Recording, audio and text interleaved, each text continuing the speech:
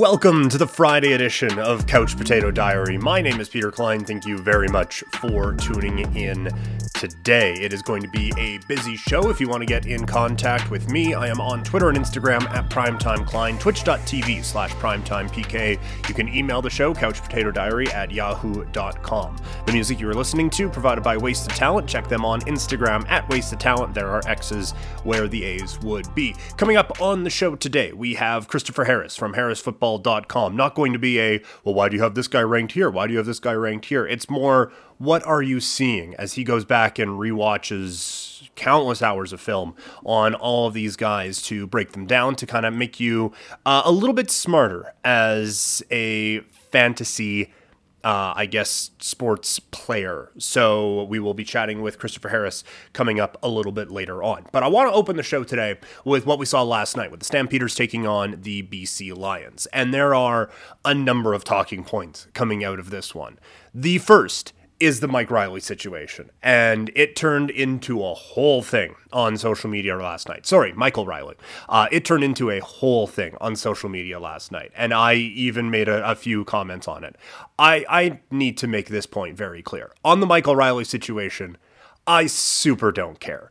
I think it's hilarious. The problem is the league super cares, and the people who are involved in that won't find it hilarious. And one of the things that you would see on social media last night is, well, I mean, look, the BC Lions, all they have is a responsibility to winning football games and to their team. It's like, that is adorable. Oh, it's so cute that you think that.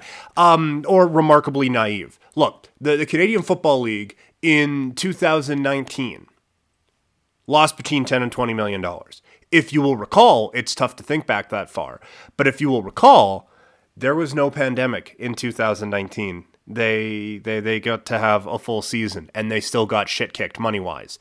And then they just didn't have a season last year, so that's no money. Now, not a lot going out, but none coming back in. This has not been a profitable league for a long time, and now, on the same day when it was announced when single game sports betting will be implemented, and a spot where, well, we talked with Moshe Launder about this, where, I mean, maybe these leagues aren't going to make as much money, they can still make partnerships with these organizations. And with that, you do need to have this information be available. And I don't really care. And this is coming from someone who put money on Stampeders -7, thinking that Michael Reilly isn't going to be in there. But the reason that the NFL has turned into the fucking juggernaut that it is, isn't because everyone is just super stoked about 4-down football. It is because of gambling, and it is because of fantasy football. And anyone who tells you otherwise is either stupid or naive, or probably a little bit of both. For the CFL to be able to take a next step into being a profitable league, these are the things that need to get tightened up. And I get you want to have competitive advantages in week 2. Sweet, I guess. But you got to play along, man. Like the NBA found this out a couple of years ago when load management became a real big issue and guys were sitting out nationally televised games and stuff like that. And the NBA put a halt to that one real quick. It would be lovely if this utopian world of sport that we think about, where all that matters is wins and losses and all the other financial stuff is just outside noise. I think we've proved over the last decade at least that that is definitely not the case. And to suggest that all the BC Lions have is a responsibility to win football games, sure, but you have to win football games within the framework of working with your television partners who would have loved to have known if they were running with either, hey, two of the faces of the league going head-to-head, Michael Reilly against Bo Levi Mitchell, or look at this, Canadian quarterback is starting. Not, what's going to happen? You have a responsibility to work with them, and you have a responsibility to, while everyone clutches their pearls at this, you do have a responsibility to the gambling public, because people who put money on the games will then watch the games. That's how the NFL has turned a channel where you don't see any complete games into one of the most exciting and important channels that they have, it's not because, again, everyone just wants to keep an eye on what's happening. It's because of fantasy football, and it's because of gambling. And this kind of information dramatically affects both of those things. And if you have a league where you can't trust what depth charts say, and I get the NFL depth charts are stupid anyway, but for the CFL, when you can't trust those injury reports going into a wagering or a fantasy football situation, people are just going to tune out. And they've already tuned out. You need to get them back in some way, somehow. And last night wasn't it. In terms of the game itself, the Lions look good, but that game shouldn't have been that close. The Calgary Stampeders have some issues. And I saw a couple of things last night. Oh, it's the receivers. Oh, it's this. Make no mistake about it.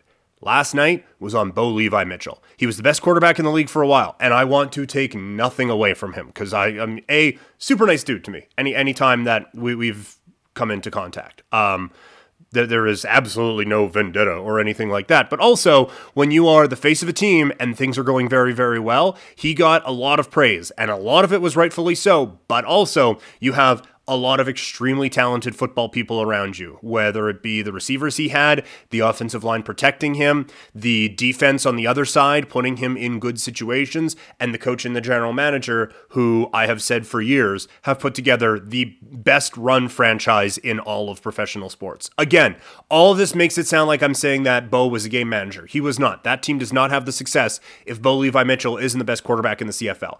And for a long time, he was. And he still might get there. But you can get all of that praise, and when it goes sideways, you kind of got to wear it. And I think last night, Bo's got to wear that one. And he said nothing to the contrary after. But you look at last night, and the 4 interceptions, and it is easy to say, oh, well, they don't have the rhythm down with the receivers or anything like that. But look at some of those throws last night. Like the one in the end zone. It's a fantastic play by the defender to go up, make a play on that ball, and intercept it. But how many times have we watched football and you hear the phrase, oh, he put it where only his receiver could get it? That didn't happen last night. And a few of those throws were behind receivers, jamming him into double coverage. And he said after he wants to give his guys an opportunity to make plays.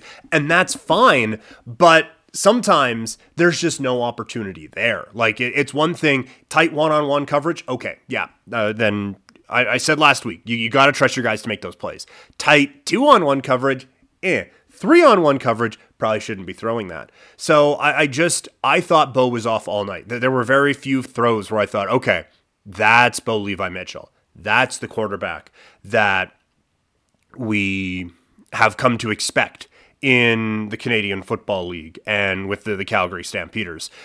I don't think he had it last night, and I think that cost them the football game. Because you look at everything else, I think the Stamps played well. Like, defensively, I thought they played quite well. You hold a team to, 15 points or whatever it ended up being? You hold them to under 20 in the CFL, you should be winning that game.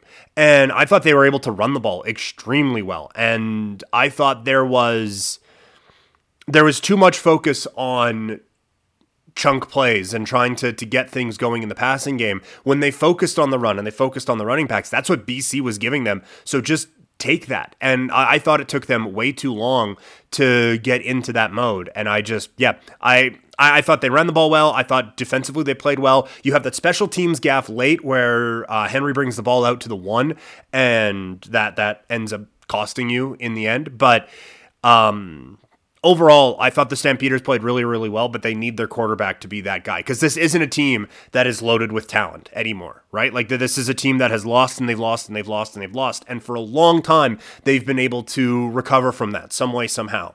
This was not one of those times, and now you need your star quarterback to be the guy who is making players around him better, and I just thought last night he didn't do that. I thought some questionable decision-making last night as well. They did a good job of talking about it on the broadcast, but with about 4.5 minutes to go, the Stamps get the ball. They get a great return. They get the ball at the 31-yard line with about 4.5 minutes left, I believe. And then have to convert on 1 third down, and then end up kicking a field goal anyway. And it was just missed opportunity after missed opportunity. Once you've gone for it once on third down in that spot, you're kind of pot committed. Like you have to kind of keep going there because now you've just let a bunch of time run off the clock, and that sucks when you are down 2 possessions. You either kick the field goal and then try to get the stop, or you are now going for the touchdown so that then you only need to get the field goal. You can't. It felt like they were a little bit half pregnant last night, and that is not a spot where it needs to be. But also something that can't be lost. You got the ball on the 31 freaking yard line and couldn't get a touchdown with it. Red zone has been a big problem for this team this year, and that is where some of that trust comes in with Bo Levi Mitchell, because for a long time, just throw it up to Eric Rogers, he's going to make a catch. Marquay McDaniel was money on 2nd and 6. That was automatic, and it was frustrating to watch as someone who doesn't cheer for the Stampeders. And there aren't those guys anymore. So there is me letting Bo off the hook a little bit, but still, the overall storyline from this game is he needs to be a lot better because there are no pushovers in this West Division. Saskatchewan, not going to be that. Winnipeg, we just saw, not going to be that. You look at BC, you look at that roster, and it felt like every play last night, there was someone on the Lions where it was, oh, I like that guy. Oh, that guy's pretty good. Oh, yeah, I like that guy too. Like they don't have a ton of superstars. You have the big name in Michael Riley. But after that, like it's just a bunch of good football players. There are very few holes on this team. I don't know how many superstars there are, but there are very few holes. They're just a solid football team. They will make you work. And you saw it last night. Like they played a good football team. They played a good football game as well. And I don't want to discredit them in this talking about the Stampeders. But the Stamps, I think, are in a little bit of trouble. And I don't think the sky is falling. I still think this is a team that can make a playoff spot. I don't.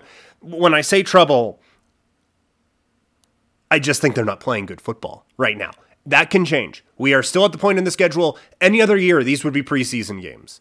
And boy, has it shown, especially here. They can still rattle off a ton of wins in a row. And we could still get to November and now December, and this is a team that is hosting a playoff game. But it has to get a lot better, and that improvement has to start at the quarterback position. Quickly, I know this is a Football and Fights Friday, but we have to talk about Major League Baseball last night. That was a perfect night. It looked visually stunning. It was amazing. You can't do that all the time. I don't think the Blue Jays should have played in Iowa all season instead of Buffalo, although that would have been fantastic. But all of that, like, it was neat. It was cool. It was fun. You can't do it all the time, but for one night, it was absolutely perfect. I don't know what's happening outside, but we're just going to roll with it here. You had real buzz for that game, and then the game delivers. Giancarlo Stanton with a home run. Aaron Judge hits a home run. Jose Abreu hits a home run. All the guys who you want to see spotlighted in these key games, and then I think the one who needed it the most, Tim Anderson, comes up with the walk-off home run. He's able to strut that stuff a little bit on the walk-off as well. There was no pearl clutching of, oh, how could you have someone toss their bat like that and react like that? You allow the emotion to come out. And it was a perfect mix for Major League Baseball. Loved it. Absolutely loved it. Very few times do they get A pluses on anything. This was A plus. Just start to finish, absolutely perfect. It was awesome to see everything trending on Twitter. It was awesome to see the reactions of the players. It was awesome to see the reactions of the fans. So for at least one night, great job, Major League Baseball, for not, I was going to say looking a gift horse in the mouth, for not just punching a gift horse in the mouth. This was an absolutely fantastic night. For the Blue Jays last night, not as awesome. They fall to the LA Angels. This is one of the issues with trading for a starting pitcher at the deadline, and I will stand by. They should have made that trade 100 times out of 100. But this is the problem with trading with for a starting pitcher, is that you only get so many starts with that guy, and you will get a couple of nights like you had last night where he just didn't have it. And that doesn't mean all of a sudden now the Blue Jays are screwed or anything like that. They are playing awesome, and everyone in the American League is scared of them right now. I think they go into Seattle and have a good weekend. But now the pressure's kind of on where you need a good weekend. That this can't be we were close, but we dropped 2 out of 3. It needs to be a serious win for the Blue Jays if they are to keep going. All right, you're going to hear a little bit of music, and then we will get to our guest, Christopher Harris from HarrisFootball.com. We become smarter fantasy football players when we listen to Christopher Harris. So listen to the man and become smarter.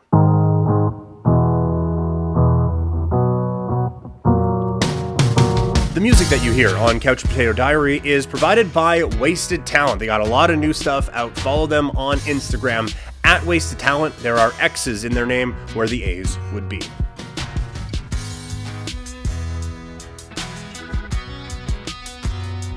Very pleased to be joined by our next guest, as it is August, which means football time. Here north of the border, that means the Canadian Football League, and for everywhere else on the planet, it means fantasy football time. And here to chat fantasy football is Christopher Harris from HarrisFootball.com. Mr. Harris, thank you very much for doing this today. How are you today?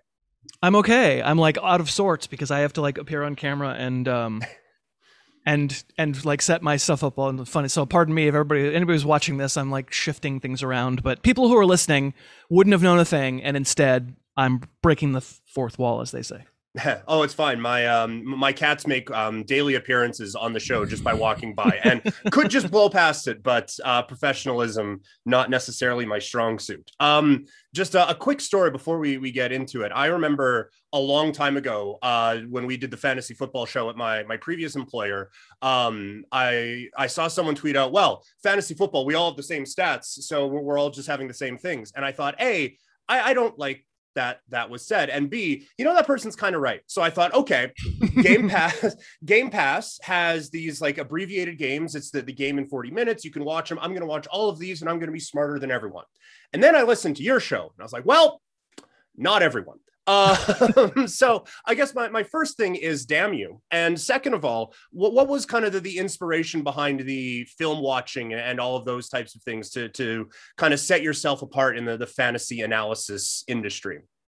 Well, it wasn't really intended to set myself apart necessarily. I wasn't like, that wasn't the goal. It was that, I don't know. It in some ways it feels like doing this for a living, which is a stupid job, ridiculous, ludicrous job.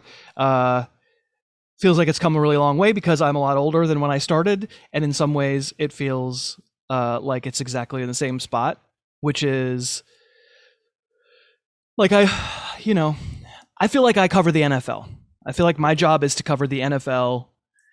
Not that I care that if I said my job were to cover the fantasy, that's not like a shame thing. I don't care. It's fine one way or the other. But I feel like everybody who believes that they can predict what's going to happen via numbers, if they could, they already would have done it by now because there's 7 million of them. And that's how it felt back at my time at ESPN. Also, when I first started covering fantasy sports in general, most people started cutting their teeth on fantasy baseball. Fantasy baseball was bigger, frankly, for a long time.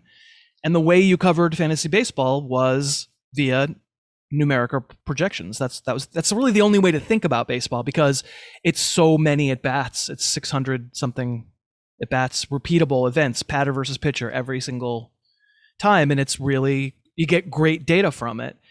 And even when the data isn't good, we have like underlying data that tells us the actual good data, like batting average on balls in play. Don't pay attention to batting average. You want to know what happens when they put the ball in play. So that's how I covered baseball. And naturally, it's how I covered football. And I noticed after the first few years of doing it that I sounded like everybody else and that everybody was wrong in exactly the same ways. And when they were right, we were all like, duh, of course we're right. We're all right in exactly the same ways. And I think in the end, it's the chaos of football that steered me toward the idea that we're much smarter about the sport and about who's good in the sport and about who'll be good for our fantasy teams if we understand who's actually good. And also that statistics are generally a shorthand so that you can be told what happened in the game. Mm-hmm. Right? Stats are the thing that you go, oh yeah, did he have a good game? Well, yeah, he went 3 for 4, so yeah, it was a good game. Or yeah, I ran for 100 yards, so it was a good game. Whereas if you'd had the time to actually watch the game, you would have known he had a good game. You wouldn't need numbers. You would have been like, yep, that guy's good, and I bet he'll do it again. And the way I came around to the idea that, wow, if somebody could be the person who had firsthand evidence of every game, of every player, of everything, they would have an advantage over the people who had to summarize via stats. So I kind of decided, all right, well, it's now technologically possible. So after every football Sunday, I'll watch every game and kind of just talk about what I saw. And this offends people. They want to know what's going to happen. They want to know, tell me the numbers, what's going to happen, because these numbers definitely mean, and the fact is that football numbers aren't all that predictive. And it feels like I'm not always right, just like the numbers people aren't always right. But I think if I'm wrong, I'm more wrong in interesting ways, at least. That's fair. That could be I should steal that as a tagline for this show: wrong in interesting ways. Yeah. But I've always found the stats thing interesting, because in baseball, if you said, well, over these last 16 games, this guy has done this, so obviously he's amazing, you'd get laughed out of the room. And football, while, I mean, this is like fantasy sports, we're basing it off of stats, but it's basically just a series of small sample sizes, and then a guy's career is over. Like that's basically what we're working with. That's not the best way to be, I guess, predictive, like you said. Yeah, stats are a better, in football especially, a better description of what happened as opposed to what's going to happen next. Coaches don't care about stats. Mm-hmm. Coaches don't care about the dumb, like, missed tackle per 1,000 that people use to evaluate college prospects. They watch and they go, yeah, I can use that guy. And then they use him and they see if he was good in the ways that they want them to be good. And they say, woo, cool, I can use him again, and I can use him more and in different ways. And if we can emulate that, and listen, I would never, Peter, try to say I'm the only person who does this. My goodness, there's lots and lots of great people who think that the way to understanding this stuff is by understanding the players themselves. I have a lot of them as guests on my show. Like, there's tons of them, but we're certainly a very small minority, and we're overwhelmed by the people on Twitter who go, dummies, fantasy isn't hard, chase volume. Here's a graph, it says it. Every running back who had volume was good last year. Duh, all you have to do is chase volume. And I go, yeah, what happens if the guy's bad and this coach decides not to give him volume, right? That's not right. We don't talk about that. So getting into some of the things that you watched as you got ready, as one of the big off-season projects for you, the Harris Football Almanac, which is a must purchase for anyone who is in a fantasy football league.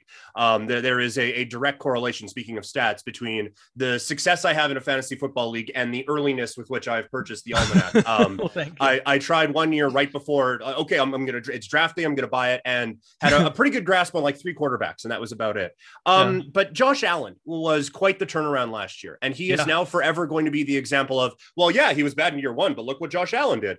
From what you saw, is that turnaround sustainable for Josh Allen coming into this season? Yeah, the short answer is yes. It's sustainable and kind of unprecedented.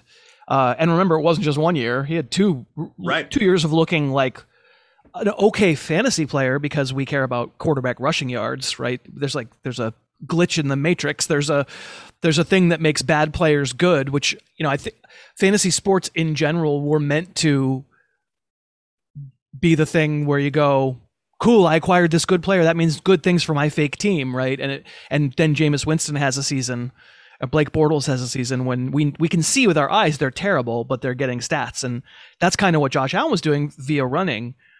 I do think it's sustainable. There was really nothing fake about game situations. There was nothing fake about, they're losing by 30 all the time, so he just had to throw his way out of a hole that he helped dig, which is, I call that like doing the Bortles. It was real from the very beginning. Stephon Diggs coming to Buffalo certainly seems like it was a crucial part of it, but you also just can't fake the kind of deep accuracy and good decisions that just flat out weren't there in the first 2 years and suddenly were.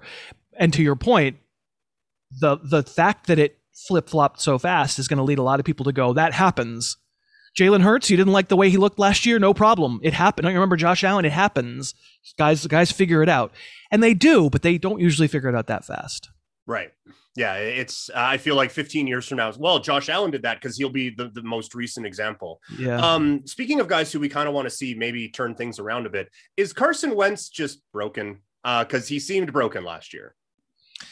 He wasn't good. I can't tell you the answer to the question because we need to see him play again. Mm-hmm. The fact is, nobody can really tell you. I'm sure he doesn't think so. I doubt the Colts think so, but I bet the Eagles organization thinks so.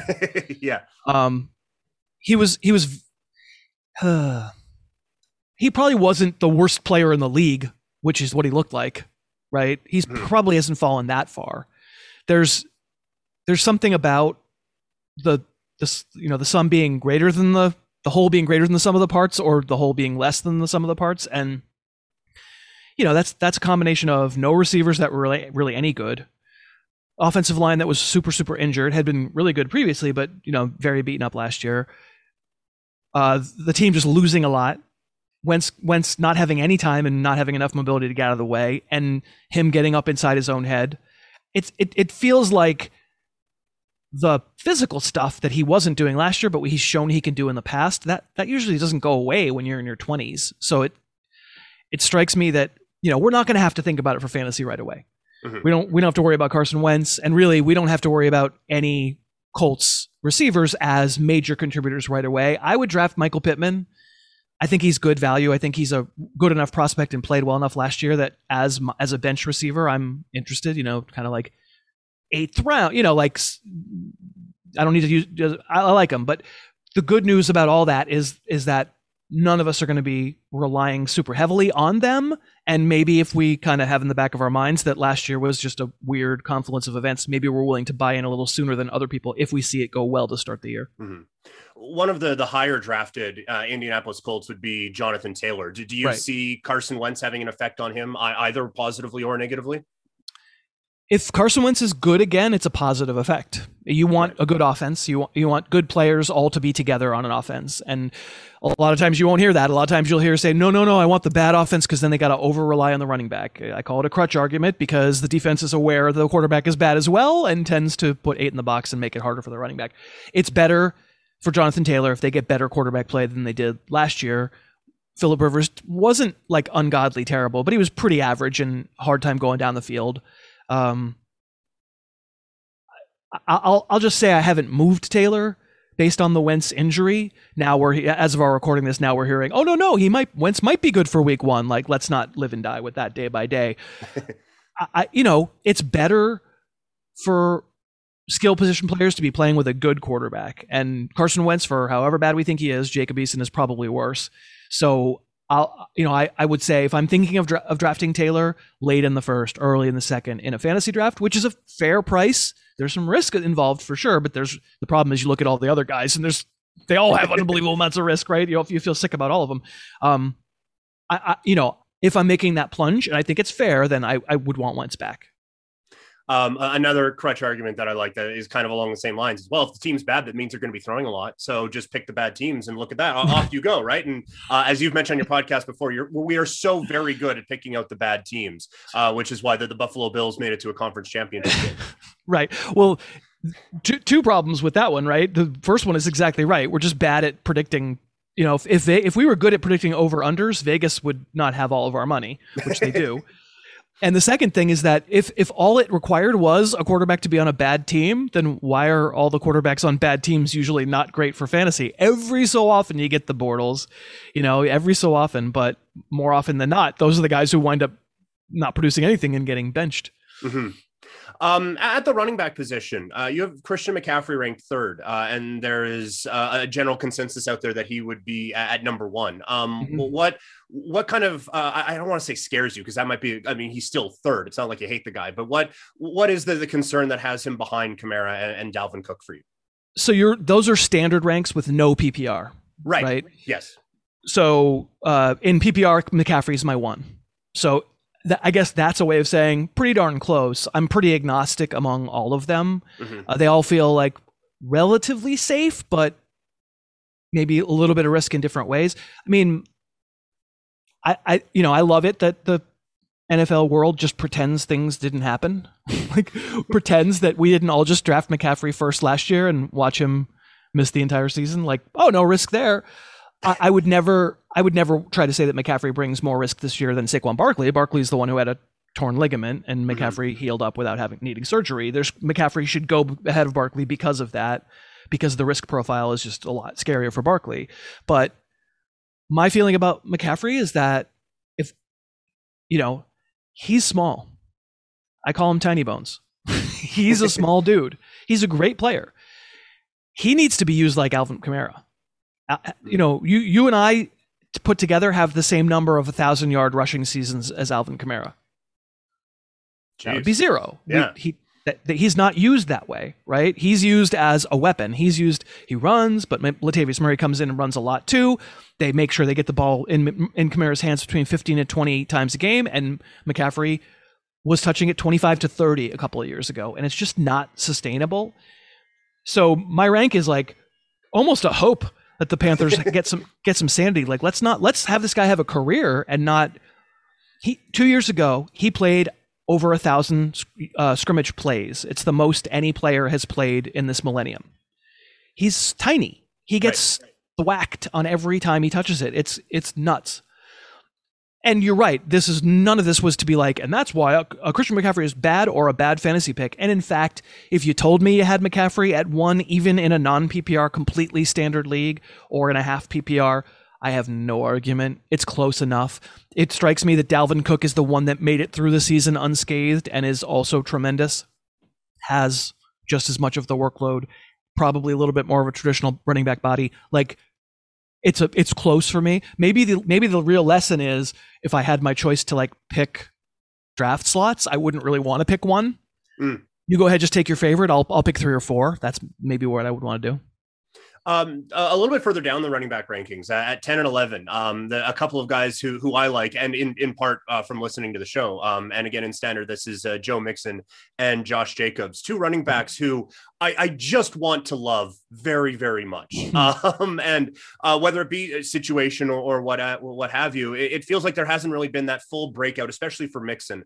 What do you see from these 2 guys that still has them like right around the top 10 of your running back rankings? And I think Mixon consensus is in that range. And I know Jacobs isn't. Jacobs is generally considered a significantly lower pick. And I think what that means is if the draft board breaks right, I'm not going to need to take Jacobs where I have him ranked. Right. So I might wind up being like, cool, I'll wait a round or 2 and still get a guy I consider to be worthy of a second round pick. I don't have that much extra to say. The problem with running back and the problem with everything this year, certainly a lot of wide receivers too, but the problem with running back is that you run out of sure things incredibly fast, just incredibly fast. Mixon has had one pretty good year, but never really put it together, has been essentially hurt 2 years in a row. The people who just judge these things by depth charts, they go, who else is there? Of course, it's still going to be Joe Mixon. And if he stays healthy, he's worth the second round pick. And I go, yeah, if he stays healthy, he could be like the number 1 overall player in fantasy. Like he's a terrific player. They don't really care about that, right? They just care. They're looking for carries. And in Jacobs' case, they're looking at the depth chart and they're going, Kenyon Drake is there. I have a long and relatively tortured history with Kenyon Drake. there were times where I was very much rooting for Kenyon Drake. He was a flag player of mine a couple of years ago or 3 years ago. And even last year, I ranked him, I think, RB15 in Arizona. And he finished higher than that, but it was so disgusting. It wasn't it. Do you remember that Cowboy game? Was it a Sunday night game? Mm-hmm. I think so, yeah. Just in the second half, like the Cowboys stopped trying to tackle him, and he had he had like a third of his rushing yards the whole season in that one game. Yeah, like 3 80-yard runs. Kenyon Drake just has the NFL body and has never really played like it, and if that's going to be the reason that someone's going to tell me Josh Jacobs is bad, then I'm probably just going to take Josh Jacobs, but probably not where I have him ranked. Mm-hmm. Yeah, and Josh Jacobs, it almost feels like that's kind of the maybe not in the passing game, but kind of the usage we want from a Christian McCaffrey where, hey, just let this guy take over for a little bit, and now Josh Jacobs come in, and he's just going to be really, really awesome for a little bit and still get his. It's just not as much of his as we would like.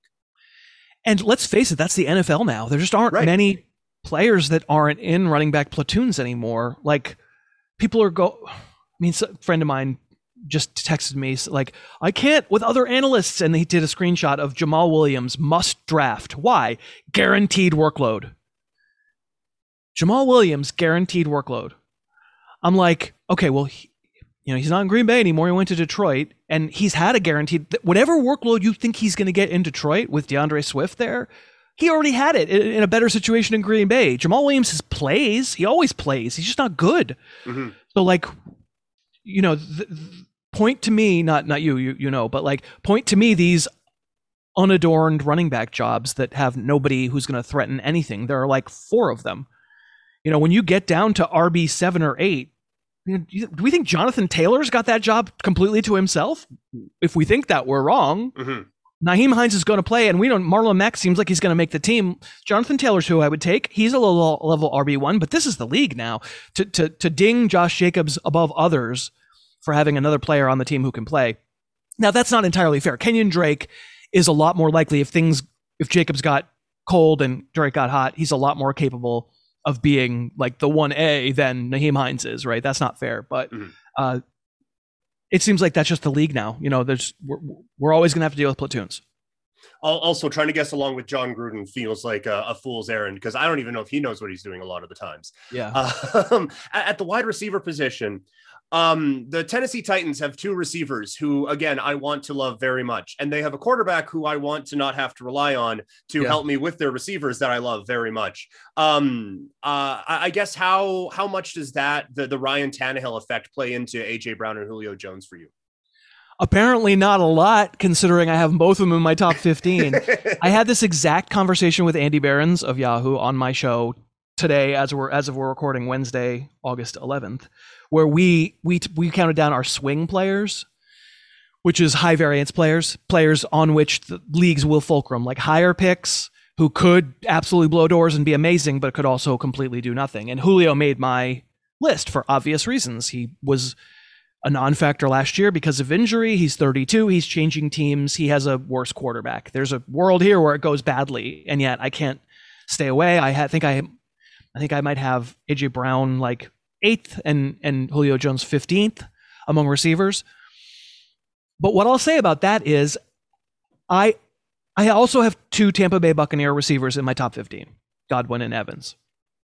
And I actually believe that there's a world where that can happen, where we land at the end of the season and both of those guys are awesome and have been amazing, have been borderline wide receiver 1s for fantasy. And Brady was great, and like everybody ate a lot of points, and it was great. I kind of don't believe in the world where that's the case for the Tennessee guys. And because I don't base my ranks on underlying stat projections that I'm making, rather I'm basing them on almost like expected value. You know what I mean by expected value? Like I think this outcome has a this percent chance of happening, and I think this outcome has a this percent chance, and then you're adding up all the. So I think Julio Jones and AJ Brown both have top 15 expected values, but I bet they both don't happen. I bet it's either to some degree kind of one or the other, and we don't really know which. And so, and the reason I say that is exactly because of what you said. It's Ryan Tannehill, and it's. If you want Ryan Tannehill to be like a gunslinger that allows 2 of his receivers to be these massive fantasy weapons, I think you get the Tannehill from Miami. I think you get the wild man who throws interceptions. The whole key to unlocking Tannehill in Tennessee has been play action more than any other team. In fact, historically high amount of play action and super defined reads where he knows where he's going with the ball, and unless it's very, very covered, he's doing that or throwing it away, or scrambling. They're just not asking him to think as much because he's not very good at it. So that's all the way. I mean, I think I have Tannehill QB 12 for fantasy. He's not like unusable, but normally I think you'd say if you're going to have 2 receivers from the same team in your top 15 overall fantasy receivers, you'd say, yeah, and the quarterback is number 6 or 7 or whatever. And in the case of Tannehill, it's not, because I actually probably those 2 Tennessee receivers don't both pop like that. It's funny, while you were going through that, I thought of two two different like crutch arguments that you could use for both guys, whether it's AJ Brown. Well, I mean, obviously Tannehill has this connection with AJ Brown. They've been together before, so he's the obvious choice. And with Julio Jones, it's, well, they spent all this capital to bring him in the offseason. Obviously, they're going to force feed him the ball. And it kind of just drives home why those arguments are exactly what you call them in crutch arguments, because you can make that for or against almost any player in any ranking system ever. Indeed. I think my video connection froze there for a second. Sorry. If everybody was looking at me like picking my nose and frozen, I apologize. Once again, the podcast people have no idea. I've completely shattered the fourth wall. All good. We'll get out on tight end as they're again, talk about, you get down to 7 or 8 at running back and you start to get a bit of a variance. You get to 7 and 8 at tight end and you're getting very close to like me. Is there anyone, when you were going through the almanac and it was, well, like a couple of years ago, you absolutely nailed it on George Kittle, and one of my dynasty teams thanks you for that. But is there anyone who you see who could be kind of this year's George Kittle, who breaks away from the pack of a bunch of really big white dudes and finds his way into the top 4 or 5? Let's say though that I was way a late adopter on Darren Waller. He's joined that group of very reliable guys, right? Although I guess he's been hurt for a couple of weeks. He hasn't practiced much this year, but I was very late to getting to him. But I was on Hunter Henry before he got good. Zach Ertz before he was good. I don't have Dallas Goedert would have been the one had Zach Ertz left Philly, and I still don't rule out the possibility that Zach Ertz leaves Philly. I think it's still possible, but at least for the moment, it doesn't seem likely to happen. And it's a tough sell. 2 tight ends on the same team is really different than 2 wide receivers on the same team, because just the fact is it's a wide receiver game. It just isn't a tight end game. And as much as people say, we're going to focus on the feature of the tight end in the passing game, that amounts to, if it's ever double-digit targets to tight ends, we freak out. It doesn't usually happen. Right. So it's really tough to I have Goddard in starting territory. I have this irrational hope that at some point they're just like, Zach Ertz has been traded to Buffalo, and it would help both of them for fantasy quite a bit and probably for the NFL. Goddard is the one to me who, when I watch him play, has the thing that I saw in Kittle, just the fluidity, the ability to not have to think as he's running, the just sort of like body control, sense, hand placement. I really think Goddard has a chance to be a star. I think Hunter Henry had a chance to be a star too, but he tore up his knee and never was really the same after. It's kind of that thing of, like, you kind of know when you see it, you just feel like that guy just looks different. It doesn't look like a big guy, even though he's big. But it's hard. That's a hard action item to follow through on right now because Ertz's presence puts a damper on things. Mm-hmm. I know talking draft strategy can be a little bit tricky because we're not there sitting watching everyone's individual draft play out. But does the gigantic crater that tight end fall into kind of raise up guys like Kelsey and Kittle and Waller on I guess draft boards, as if you don't get one of those guys, it hurts? I'm sure people feel that way. I'm not ever going to do that. Okay. I don't have Travis Kelce as a first round pick. He's great. He should be a second round pick, but I have him pretty late in the second round. No, that's not right. I think I have him higher than that. I have Mahomes late second round. Quarterback and tight end are just difficult for me to take early unless it's a super flex league for quarterbacks. Then definitely quarterbacks that levels things out for sure. No, for me, the goal at tight end is almost always to try someone in the later rounds, and then if it doesn't work out, cast around, and see if you can come up with somebody. The fact is, I was looking at this the other day. The difference between Kelsey and the replacement level, let's say the typical number 12 tight end, is 7 fantasy points a game, and the difference between Mahomes and the replacement quarterback is more like 4. So there's an argument that says there's a little more oomph there with the tight end, but there's also just no scarcity at all. And like Robert Tonyan, I didn't draft a tight end last year, and then in a bunch of leagues I went out and got Robert Tonyan, not thinking that he was great, but just thinking cool, man, I'm just going to try him this week. And he scored a touchdown. So I said, cool, I'm going to try him next week too. And eventually I was like, I have the number 3 tight end or the number 2 tight end. And that's usually the way I'm trying to proceed in a standard sized league. The deeper you are, the less waiver wire available. Okay, if everybody in your league is taking 2 tight ends and someone's taking 3, then that could be a problem. And I might boost the elite tight ends a little more. But honestly, it feels better emotionally to get rid of some of that uncertainty of the running backs and wide receivers that you would have taken in the Kittle, Kelsey, Mahomes type spot. You leave the draft feeling like, phew, I really avoided some risk. And I kind of felt the same about all those running backs and wide receivers anyway. So man, I feel better. You know what? The fact is the winning teams often are going to come from the ones that take the scarce positions and feel gross about it, but luck out and happen to nail it because this is the year Mixon goes bananas, or this is the year Clyde Edwards-Helaire, fulfills his promise or something. I can't say that I have a rule about it, but my general tendency, my general want in these drafts is to fire as many bullets as I can at the scarce positions and then make do at the not scarce. Mr. Harris, thank you very much for doing this today. I know you are an extremely busy man, so thank you for this. Your podcast and the Almanac has been a great resource for me and has made me smarter, and I've stolen stuff from it many times. So thank you for that, and hopefully we can do this again throughout the season. You'll be hearing from my lawyers, and thank you for having me. I'm sorry, borrowed. I meant borrowed. Borrowed is what I meant. Thank you. See ya. All right, a huge thanks to Christopher Harris, who is an incredibly busy man. So to take that kind of time out of the schedule for little old me was really, really awesome of him to do. And I am so appreciative of that. And hopefully you learned something. I'm certain you did. Want to end this with a little bit of WWE. UFC has the weekend off. In the world of WWE, one of the things that's come up in sports a lot over the last little while is talk of vibes. And there are just awful vibes around WWE and specifically NXT right now. Like it just feels like this is the end of an era. And we've had a few of those where, okay, it's a changing regard, but there's a new guy coming in. There's no new guys coming in. And now there are good guys going out. And that is a problem. And so I don't think NXT is going to turn into what it used to, or going to continue on with what it used to be, where it kind of became a king of the indies sort of a thing.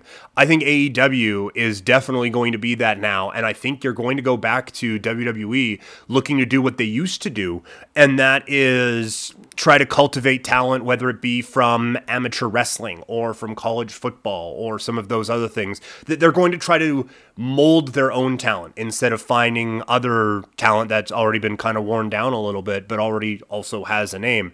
And so I think that opens the door for AEW, and I think that opens the door for other promotions. Like I think Ring of Honor has been just kind of lurking in the background for a lot of these things. And you hear Tyler Breeze talking about how if I go to AEW, no one's really going to notice, which kind of sucks, but is also probably accurate.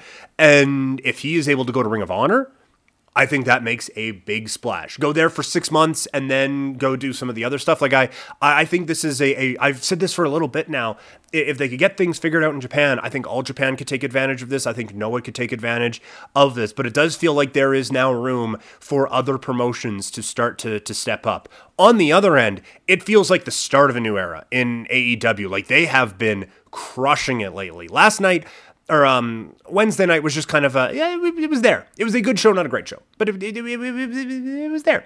But it feels like tonight has a you can't miss this feel to it, and part of it is just the momentum they have built. Like I don't know if there's more of a you can't miss next week feel when everyone and their mom thinks CM Punk is going to be showing up. I would imagine we get some kind of a holy shit moment with AEW tonight.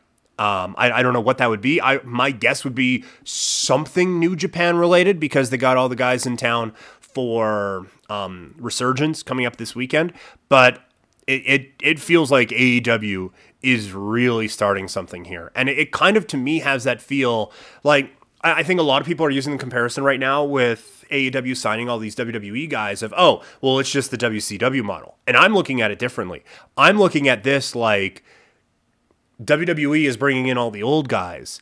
AEW is bringing in the Radicals. AEW is bringing in Paul White. And I get that they literally brought in Paul White. But AEW is bringing in the younger, underutilized talent instead of the WCW where you bring in established guys and make them established-er.